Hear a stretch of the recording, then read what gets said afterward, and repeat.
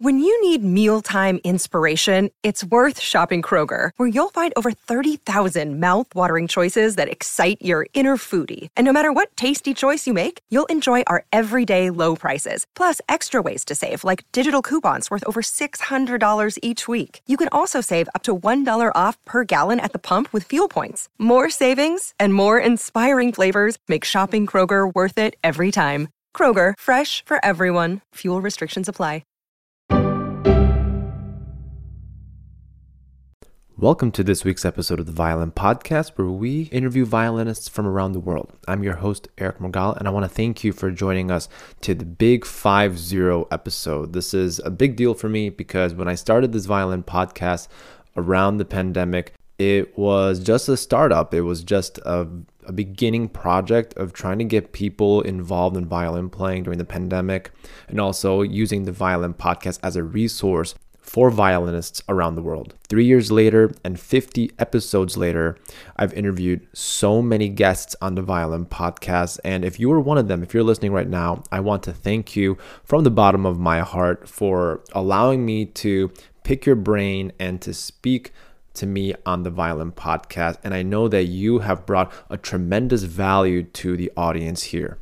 But most importantly, I want to thank you, the listener, for always coming in to the Violin Podcast on whatever podcast platform that you listen on and listening to the content, listening to the interviews, and just trying to learn something new in every single episode. I do my very best to have honest conversations about relevant topics pertaining to the violin world, and just talk to violinists about their careers, violin practice tips and habits, because most importantly, that is what we want here at the Violin Podcast to do. We want the Violin Podcast to be a growing resource for violinists, not in the US, but around the world. So you'll be finding this year, 2023, we're going to be offering a lot of products, and I'm happy to share with you that we will be releasing a product on this episode.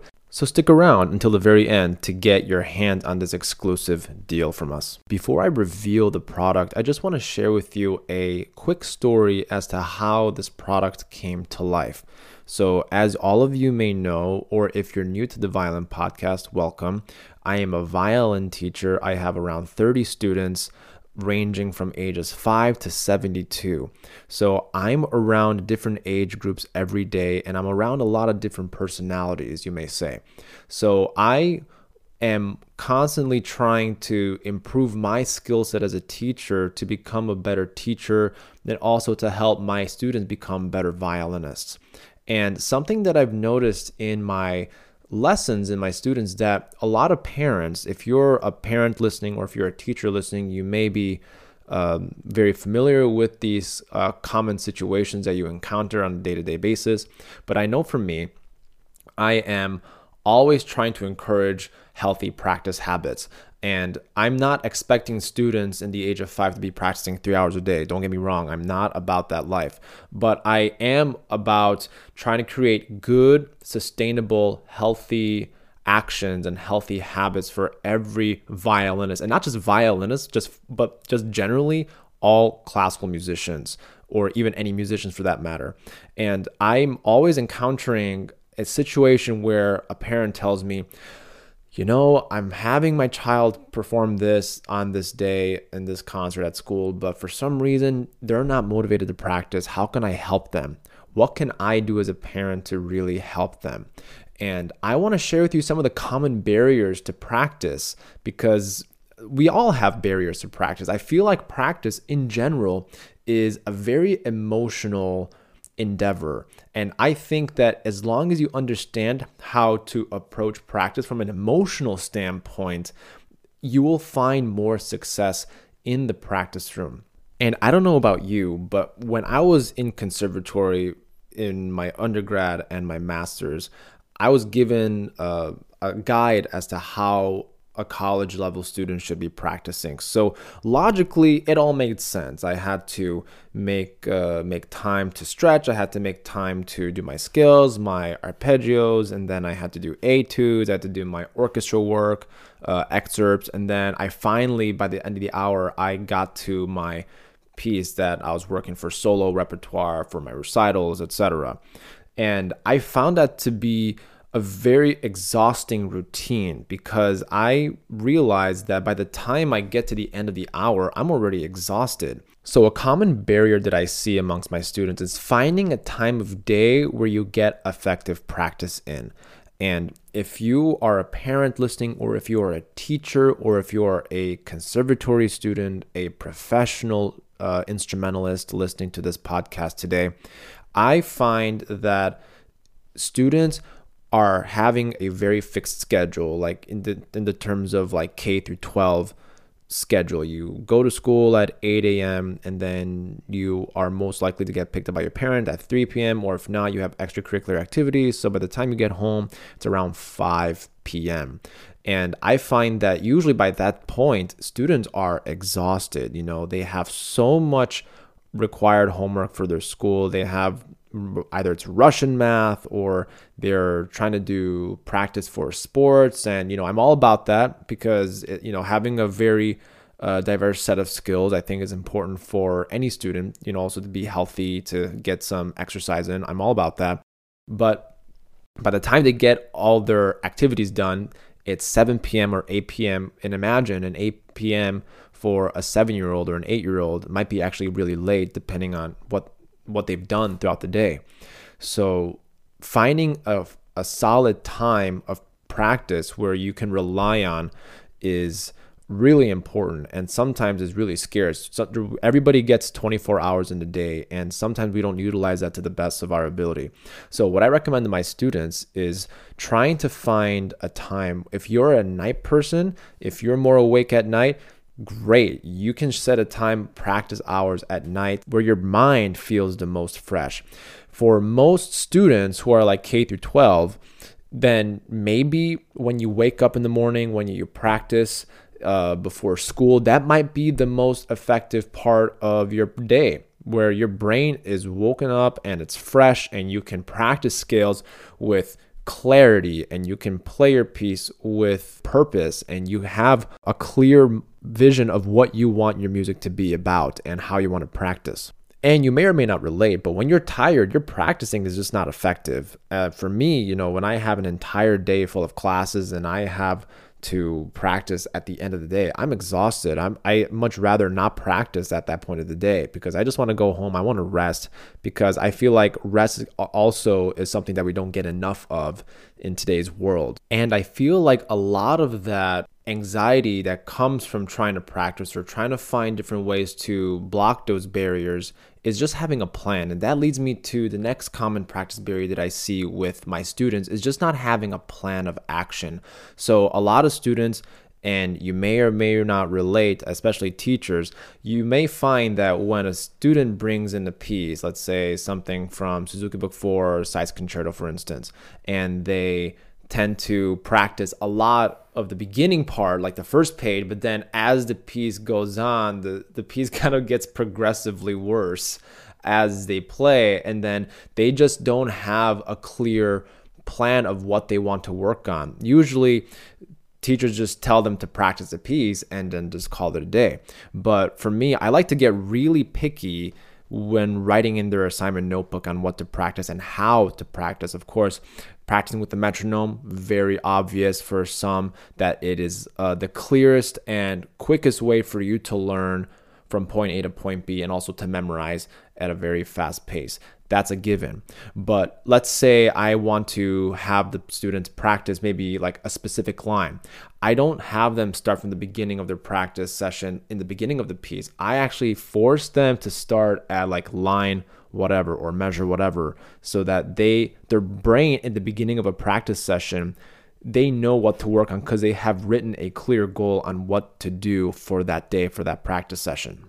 And since we're on the topic of writing things down, once you end a practice session, make sure you write down what you have accomplished, because oftentimes we leave the practice room feeling like we haven't really accomplished anything. and we're dreading the next time we step into the practice room.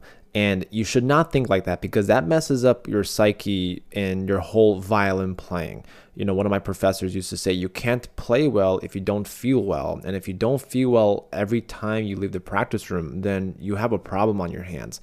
So always make sure that you're writing down the accomplishments you have made in a journal. Writing in a practice journal has so many benefits, because something that I've learned in my personal experience when practicing and also just sharing practice tips with my students is the act of writing something down on paper. There is something that goes on in the subconscious of your brain where you're actually writing a contract with yourself, saying, okay, I have done this. Now I need to accomplish this by this day, or by this deadline, or by the time this festival audition recording is due, or when the audition for conservatories or the professional orchestra audition, whenever that happens. It is so important to keep yourself accountable by writing the things that you've accomplished and also the things that you are striving towards. And these are habits that you simply build over time. Now, I'd be lying to you and say that these habits and these practice tips will help you right away, because in reality, these practice barriers happen in very little increments and they can build up over time. And of course, I'm guilty of practicing with bad habits. And studies show that to create a good habit, it takes around 2 or 3 weeks to really implement it into your schedule. But what's important in this entire conversation is to establish a self-awareness in your practice. A lot of us are not really aware of what our habits are in the practice room.